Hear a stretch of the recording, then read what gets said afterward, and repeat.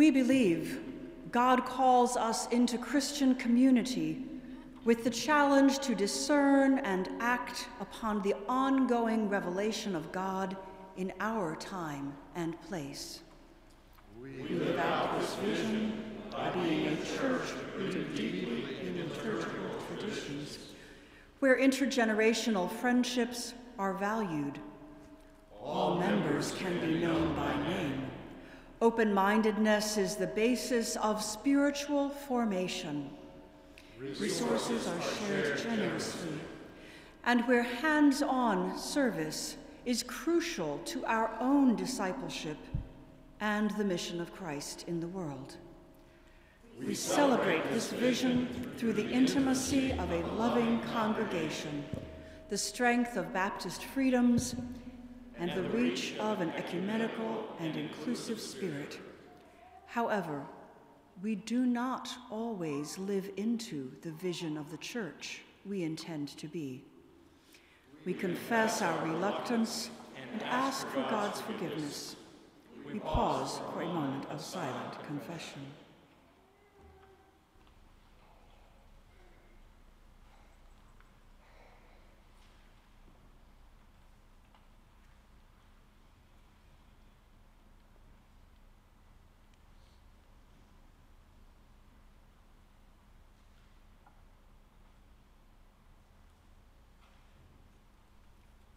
God meets us where we are. God has forgiven us. Let us lift our voices in praise to God.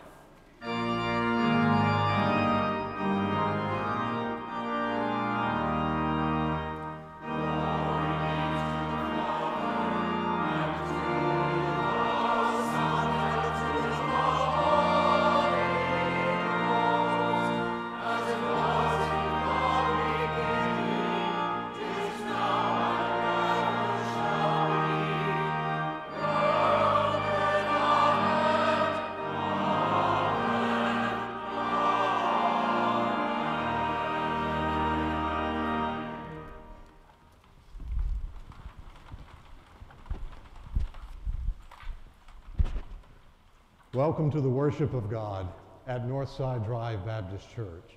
It is good to be together as God's people on this good day, this anniversary Sunday, where we celebrate our 67th anniversary.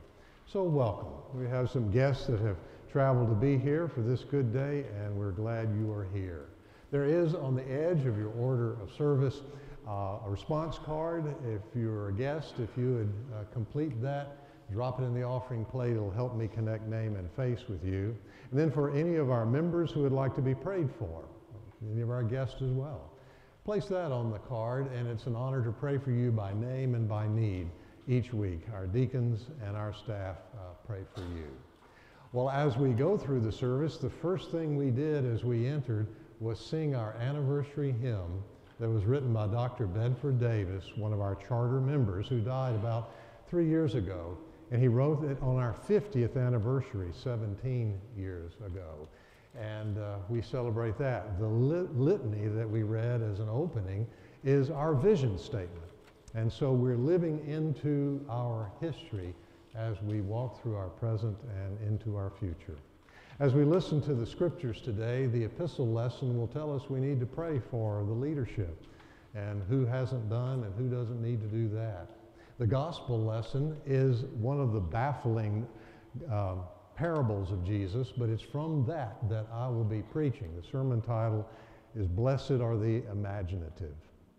And then the first lesson we'll hear is from the Old Testament prophet Jeremiah.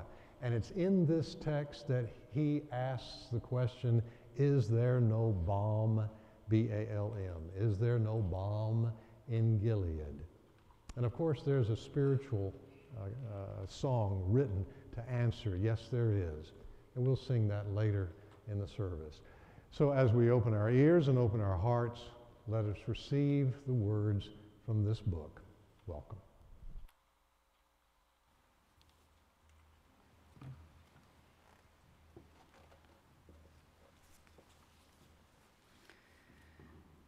The prophet mourns for the people. A reading from Jeremiah, the 8th chapter, beginning with the 18th verse.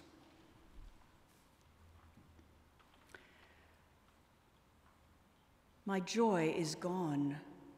My grief is upon me. My heart is sick. Hark, the cry of my poor people from far and wide in the land. Is the Lord not in Zion? Is her king not in her? Why have they provoked me to anger with their images, with their foreign idols? The harvest is past, the summer is ended, and we are not saved. For the hurt of my poor people, I am hurt. I mourn, and dismay has taken hold of me. Is there no balm in Gilead? Is there no physician there? Why then has the health of my poor people not been restored? Oh, that my head were a spring of water, and my eyes a fountain of tears, so that I might weep day and night for the slain of my poor people. Here ends the first lesson.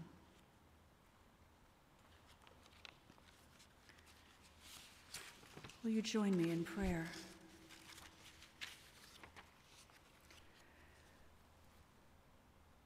Holy One, we come in thanksgiving for this community of faith as we celebrate its anniversary. We pray for her members and leaders, pastors, deacons, musicians, child care workers, Sunday school teachers, and office staff, and all who volunteer their time and energy and give of their financial resources to ensure the ongoing ministry of your church. Giver of life, in this weekend of demonstrations and a United Nations summit, we are reminded to the threats to this planet, our home, and therefore threats to our human well-being because of global warming. We pray for human and other than human beings who bear this week the brunt of climate change. Residents of Houston and the Bahamas and Puerto Rico, people threatened by fires in Bolivia, Brazil, and Indonesia, island nations and coastal cities who anticipate the loss of their homes in the coming decades. Forgive us, we pray. Forgive our negligence and our abuse of the rest of creation. Give us wisdom and perseverance to change our ways.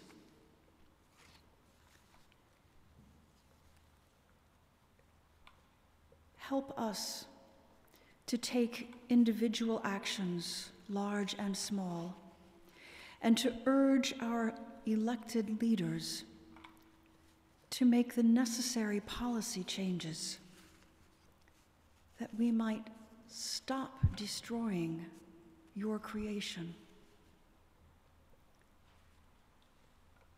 and begin to help renew it to life.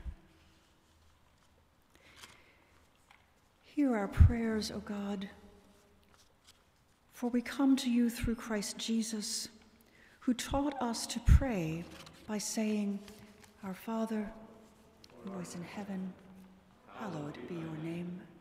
May your kingdom come, your will be done on earth as in heaven. Give us today our daily bread, and forgive us our trespasses, as we forgive those who trespass against us. And lead us not into temptation, but deliver us from evil. For yours is the kingdom, the power, and the glory forever. Amen.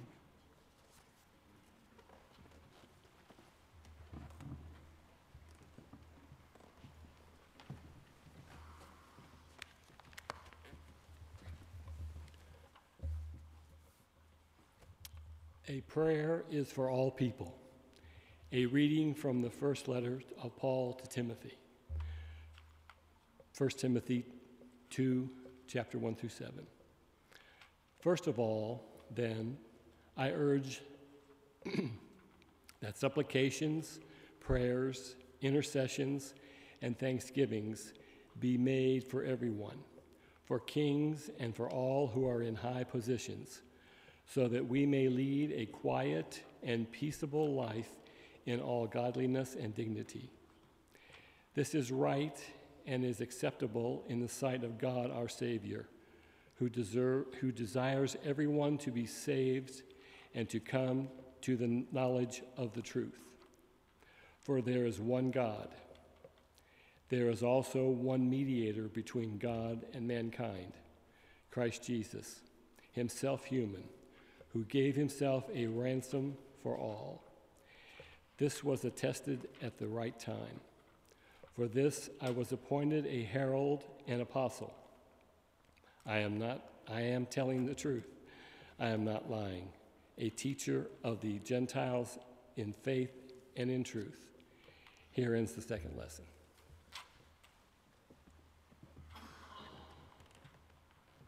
I'd like to invite all the children to come forward for our lesson at this time, right here. If you brought an offering, Pastor Daniel has the offering plate for you. Hey, sweetie. Sit. Come sit.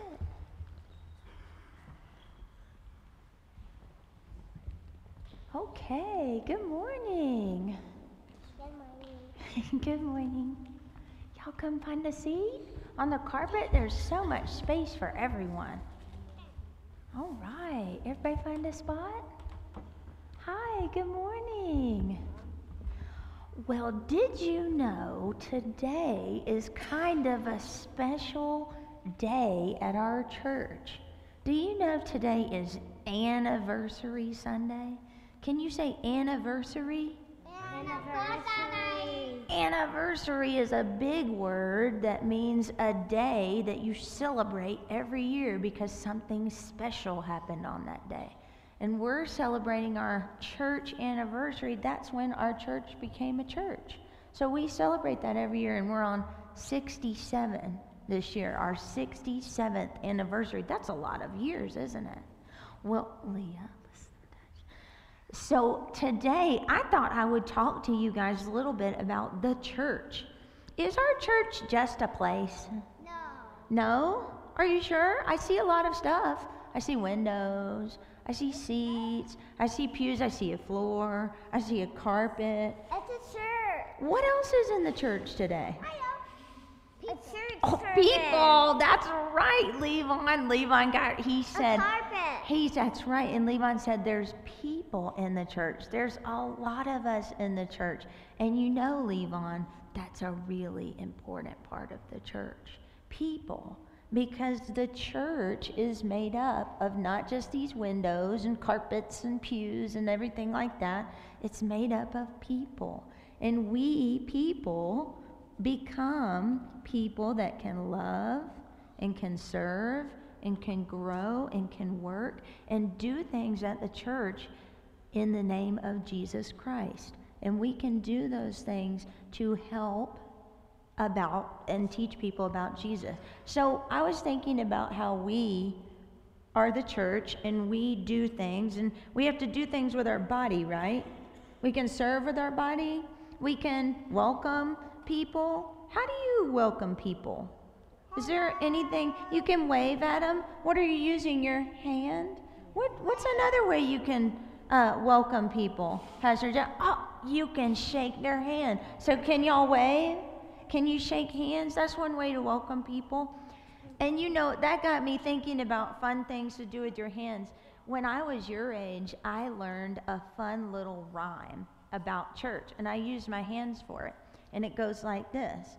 I take my hands and I put my fingers together. You can do it with me. You put your fingers together and then you close your hands like this. And you say, here is the church. Here is the steeple. And then your thumbs, you say, open the doors and see all the people. as the people are inside. And I think today, since we've talked about our church being here for 67 years with all the people, you know, the church, even though we have a lot of people inside, there's a lot of people outside the church too. So today we could say like this, y'all do this with me, repeat after me. I want y'all to say, here is the church. Here is the steeple. Let's open the doors and welcome all people. Thank you for helping me learn about our church anniversary today. Let's have a prayer. Dear God, thank you for this church house and thank you for this day of celebration. Help us to continue to be your hands and feet and to love and serve your world in the name of Jesus Christ. Amen. That's it, y'all. Let's go. Let's go to lunch. Let's go. As the Miss boys Mary and Lou. girls go. go with Miss Mary Lou, we're going to get ready to sing the next hymn. It may be a new hymn to some of you. It's on page 649. We Give Thee But Thine Own. And our choir is going to help us learn this hymn. They'll be singing the first and second stanzas, and then we will join them in singing the third and fourth and fifth. Let's all go ahead and stand together and listen from our choir.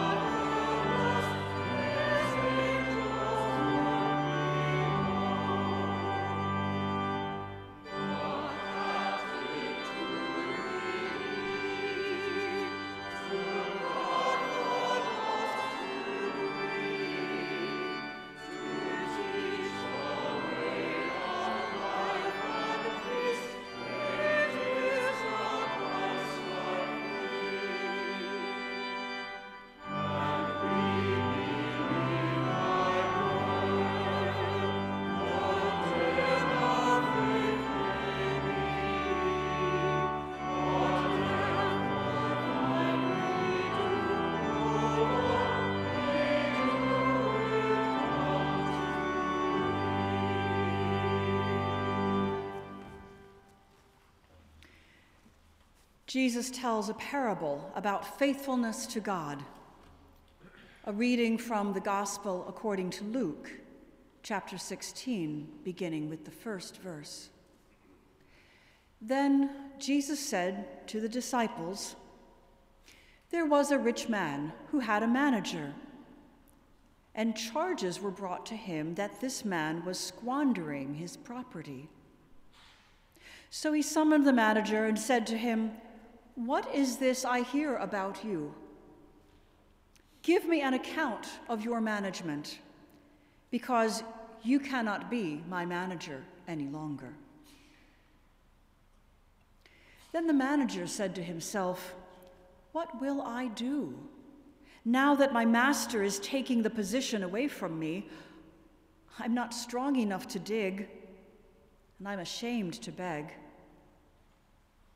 I've decided what to do, so that when I'm dismissed as manager, people may welcome me into their homes.' So summoning his master's debtors, one by one, he asked the first, 'How much do you owe my master?' He answered, 100 jugs of olive oil. He said to him, "Take your bill, sit down quickly, make it 50. Then he asked another, "How much do you owe?" He replied, 100 containers of wheat. He said to him, "Take your bill and make it 80. And his master commended the dishonest manager because he had acted shrewdly. For the children of this age are more shrewd in dealing with their own generation than are the children of light. And I tell you, make friends for yourselves by means of dishonest wealth, so that when it is gone, they may welcome you into the eternal homes. Whoever is faithful in very little is faithful also in much, and whoever is dishonest in a very little is dishonest also in much. If then you have not been faithful with the dishonest wealth, who will entrust to you the true riches? And if you have not been faithful with what belongs to another, who will give you what is your own? No slave can serve two masters, for a slave will either hate the one and love the other, or be devoted to the one and despise the other. You cannot serve God and wealth. This is the gospel of the Lord. Thanks be to God.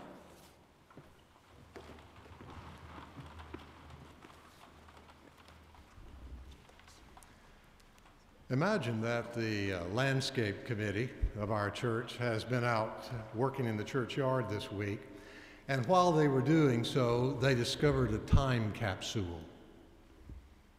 Imagine that in the time capsule are ingredients from our charter members from 1952, 53, 54, over 60 years ago.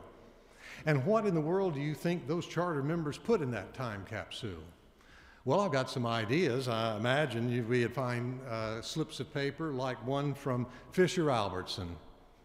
And my hunch is Fisher would say, "There is no church problem too big that can't be solved with a cookout. Hot dogs and hamburgers on the grill will take care of anything," as he did at his house, he said, every Sunday afternoon or up here at the church property.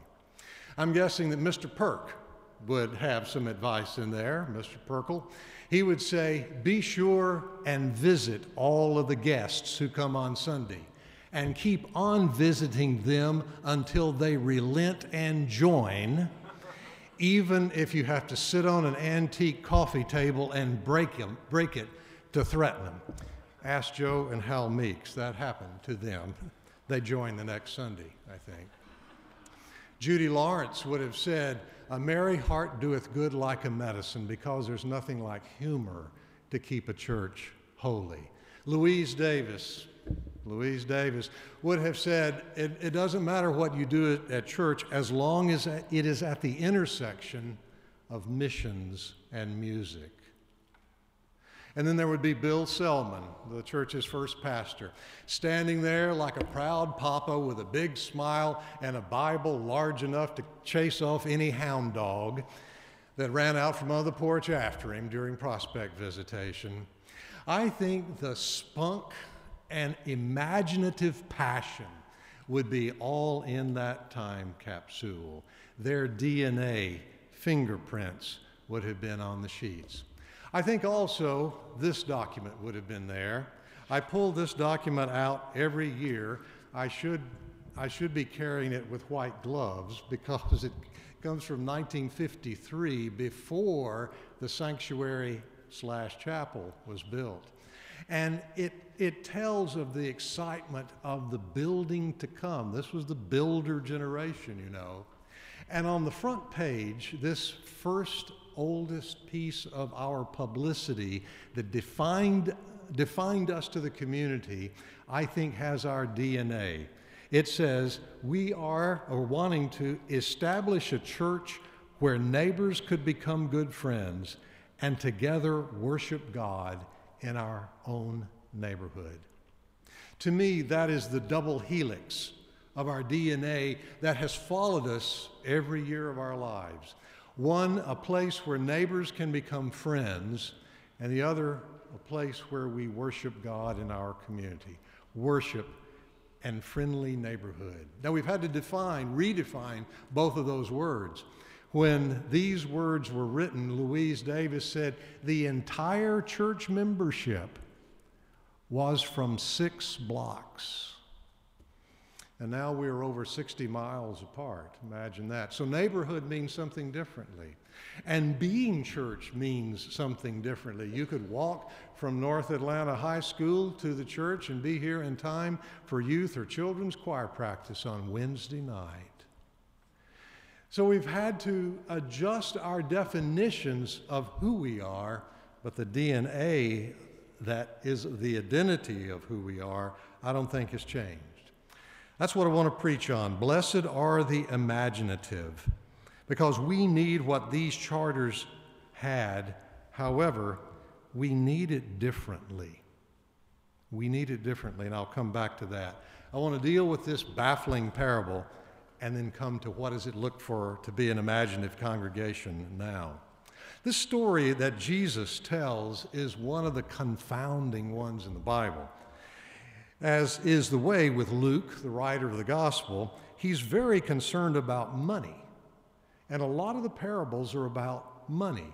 Either they didn't have much, or they had a lot, or they were just really concerned about it. And so all of the, many more than any other gospel writer, talk about what are we going to do with our money. Now, the parable is like a comedy story about this wealthy man and the manager and what he's going to do because he's stuck in the middle. But then there are 6 conclusions at the end of the parable. It's sort of like a bad sermon, you know, where the preacher doesn't know and keeps saying, well, in conclusion, and if you don't really know where you're going to quit, you just put the landing gear out and wait for an airport to show up.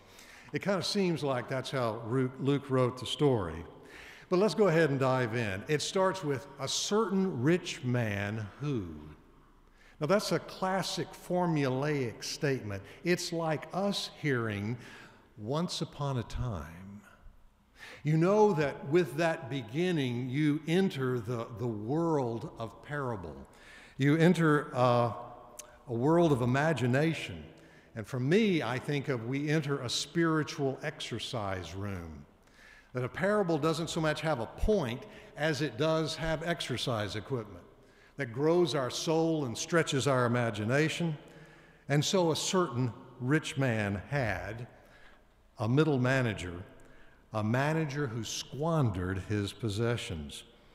Now, if any of you are in the middle between the boss and the boss's expectations and have to meet a quota, then you know a little bit about being in the middle of things.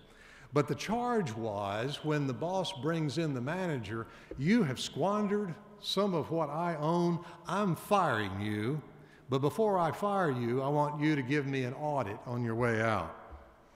That's sort of scene 1. Scene 2 is the manager all by himself offering a soliloquy. It's kind of like Hamlet. It's Shakespearean. Or it's like Jean Valjean saying, who am I? 2, 4, 6, 0, 1. You know, it's a moment of trying to claim, what am I going to do and who am I? And so he says, let's see, what am I going to do in this mess? The manager says, I know, I'll dig ditches. And he says, no, that won't work. I have a weak back and I can't do that. And then you can see him thinking through, and then, I know, I will beg. I'll stand on the street corner, you know, will manage for money. And then he says, no, I'm too proud to do that. And he thinks further, and then you see the light bulb go off. I know what, I will use the relationships that I have built as a manager, and I'll cut deals with those who owe my boss money. And that's exactly what he does.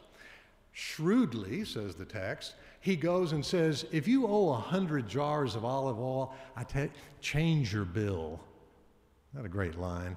Change your bill to 50, only 50. If you owe 100 bushels of wheat, change the bill to 80. And so he collects these, and the boss compliments him.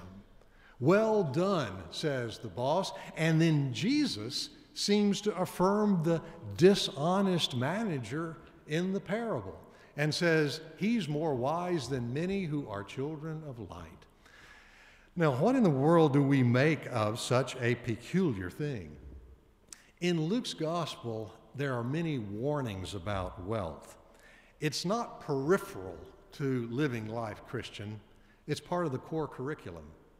And it's not only what do we do with people that are in need. It's not just about the welfare of others, but there are plenty of warnings that obsession about money, wealth, can occlude your soul. It will stop up your arteries of health. There's a warning. And so, with all of this concern about money, the guy goes and does it. He is applauded by the boss, and then there are all these conclusions given according to Jesus in Luke's gospel. The way I would say what the manager does is this. The manager realizes that generosity is the best investment.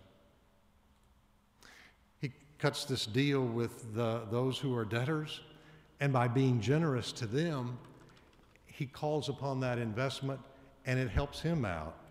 It actually gets him out of the hole through the relationships that he's already established.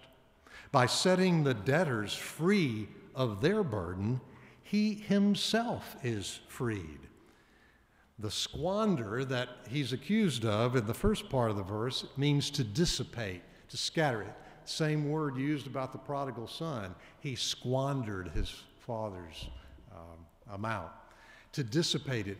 But also that same Greek word can mean to scatter like seed, to plant, to disperse, and plant that which might grow.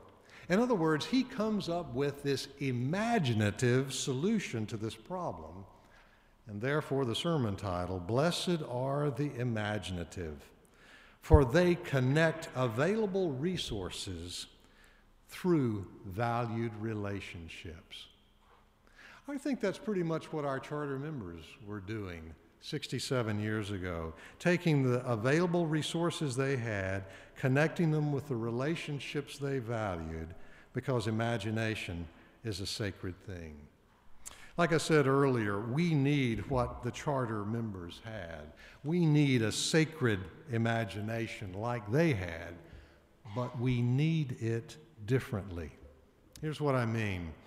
They were of the builder generation. Sociologists talk about those who lived through World War II, the builder generation. We who came next, like me, the boomer generation, then Gen X, and then millennial. You know how we are categorized. Well, they were the builder generation. And for the builder generation, they needed stuff to make it real, right? If you build it, we will come, they will come, and that's what exactly happened. And they did it. And they were very proud of it. I was reading here in this document from 1953, and I want to pass this along to our marketing committee. I think this might cause us to go places. It says, all the facilities that are being built are complete for church activities and include many modern features that have been incorporated, such as air conditioning, effective lighting, and folding partitions. I think that's a 3-point that get it. Now, of course, you know, the air conditioning, well, you know, comes and goes. Effective lighting, well, if you don't count all the lights that are out here in the sanctuary, and I'm not even sure we have folding partitions anymore, but that must have really brought them in back then.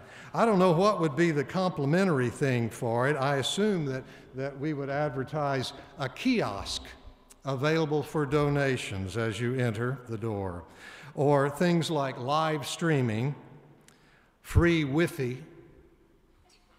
or is that Wi-Fi? Yeah, Wi-Fi, and a Starbucks station as you come through the narthex. I think those would be complementary to this day and time. Maybe we need an imagination committee and establish it as such. Here's the difference between 1952, in my opinion, and 2019. Between our time and their time, we both need imagination, but we need it differently. I'm going to let Barbara Brown Taylor in her book, An Altar in the World, say it. She says, all we lack is the willingness to imagine that we already have everything we need. Say that again. All we lack is the willingness to imagine that we already have everything we need. In other words, that strikes me that we have to imagine that what we have and who we have and the numbers that we have are enough. Now that takes imagination. The builders would have said, we need more, we need the building, we need this for us to become who we are. And that was true to their organic composition. And now we are where we are. And so we look at the future, and remarkably, as Barbara reminds us, we already have what we already need, everything. She goes on to say the only thing missing is our consent to be where we are. I don't know if that grips you like it grips me, but it does. To me, that's the essence of every major religion's spirituality. That Jesus said it, John the Baptist said it. The kingdom of God is near you, within you, among you. And it takes a courageous thing and a courageous church to imagine that we already have everything we need to be who God wants us to be. Now, I know we wish we had a time machine where we could go back and live in a different decade, so that doing what we do now with quality worship, progressive education, hands-on missions, had a culture out there in the world that supported what we did. But we live decades later from that. We all say, if I just had more time, more money, more resources, more tangible results to see that we're on the right track, then we would be okay. I don't know about you, but I spend way too much of time in my life fretting and focusing on what I don't have, rather than faithfully being grateful for what I do have. There are folk in this room, and we talk about it as a staff, how can we repurpose some of this property and building that already exists to use even more further in expressing who we are and giving ourselves away to the world? I'd like to have regular Al-Anon meetings here in the nights of the week, or AA meetings here on Saturdays. But let's see, that requires someone to open the door and close the door. It requires security after hours. It requires more. Well, let's see, that we'll have to think about that. It can be done, but we have to think it through of how to imagine that what we already have is a way to give away what we want to do. This past Monday night, we had the church council meeting, and Daniel showed the videos that our marketing committee have put together and showed them to the church council. Ken Brandt, Karen Massey, Caitlin Cook-Furr were featured on these, and the church council gave them an Emmy Award. I mean, they were just wowed because how eloquently, elegantly, humbly, human, and holy they told their stories about our inclusive community, our invested community, involved community. They told our stories. How do we keep telling that story and believe that God blesses that because it's enough? How do we keep investing in new mission partners like the Lost and Found group that we invest in and have given donations to, a group that tends to young adults who have been shunned by their families because of their sexual orientation. As we continue to celebrate what we have, let us also pray for the imagination of our charter members, but repurpose it to imagine, what if we have exactly what God wants to give us? And said another way, what if today we do another time capsule? I mean, like right now, like right after lunch down in the fellowship hall, where a bunch of our members right now are putting chicken on plates. What if we had to do a time capsule today? What would you put in it? Here's what I would put in it. I would say, in the year 2019, the church discovered anew that the resources that we have were just enough to do exactly what God wanted through the relationships we valued. And we put that in a time capsule, but where do we put the time capsule?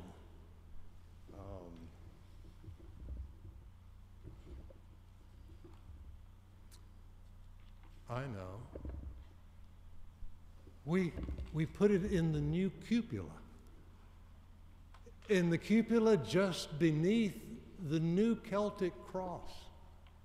We put it there so that it keeps a watch on the new pavilion as it listens to us sing, where neighbors can become good friends, and even to the glory of God, we square dance. Yeah. Amen.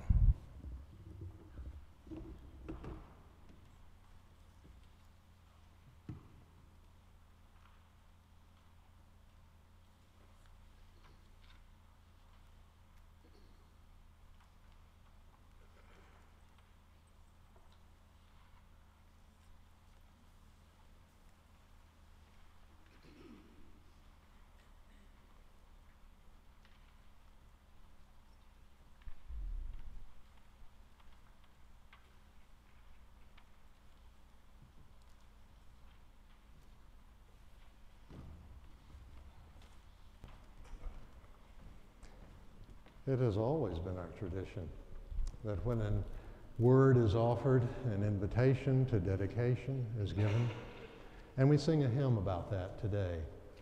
It is a spiritual. There is a balm in Gilead. It echoes the first scripture we heard read. Gilead was a geography of the Holy Land, that in that section it was known for a certain kind of fruit tree that produced a balm that was healing, like an ointment. And so that's where this comes from. We let it, in these difficult days in which we live, be a balm to our soul. The choir is going to prepare our hearts in their singing, and then we will stand and join with them on the second stanza. Let's listen.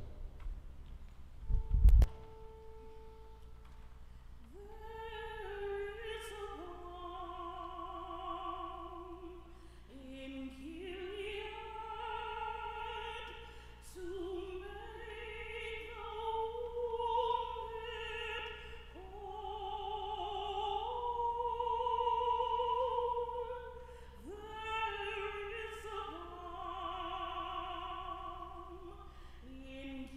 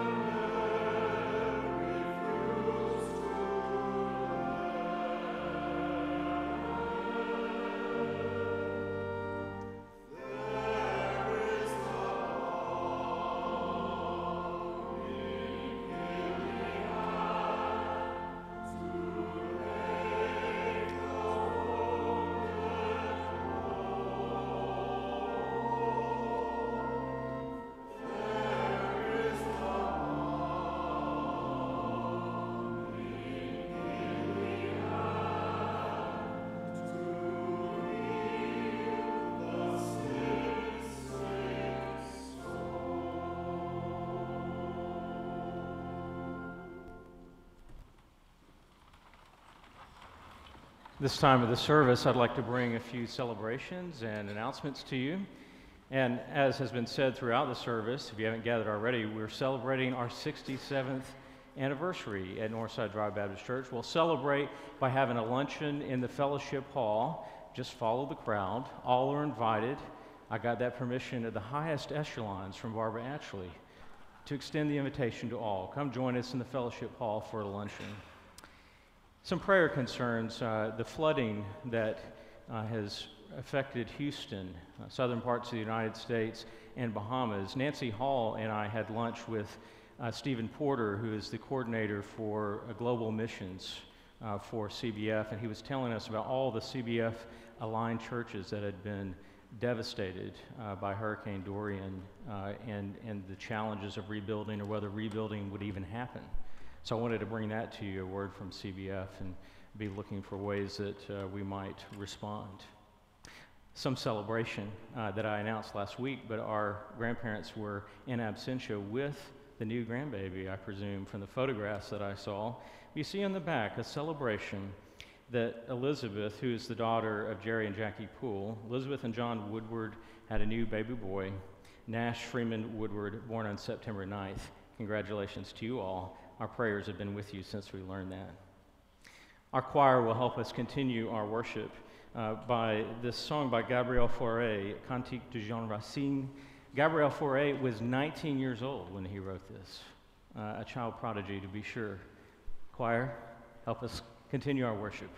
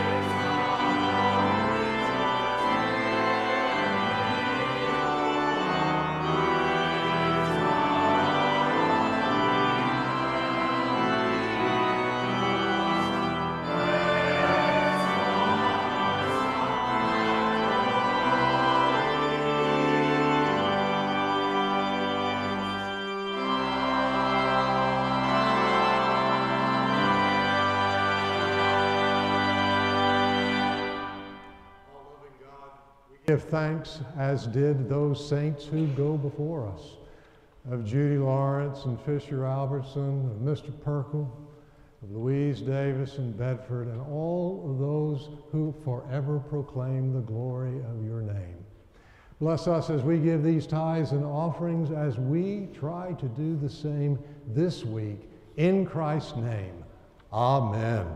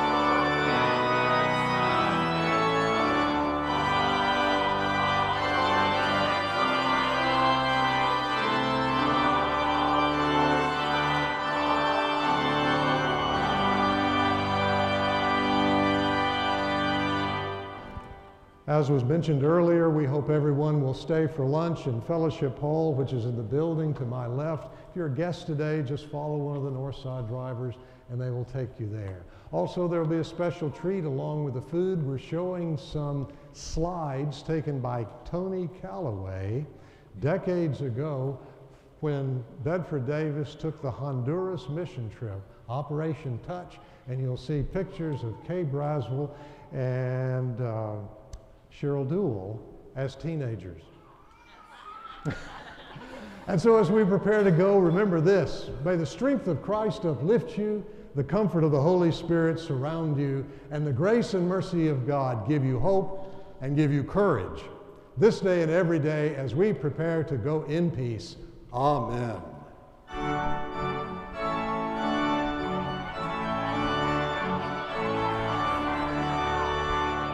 Well, good to see you.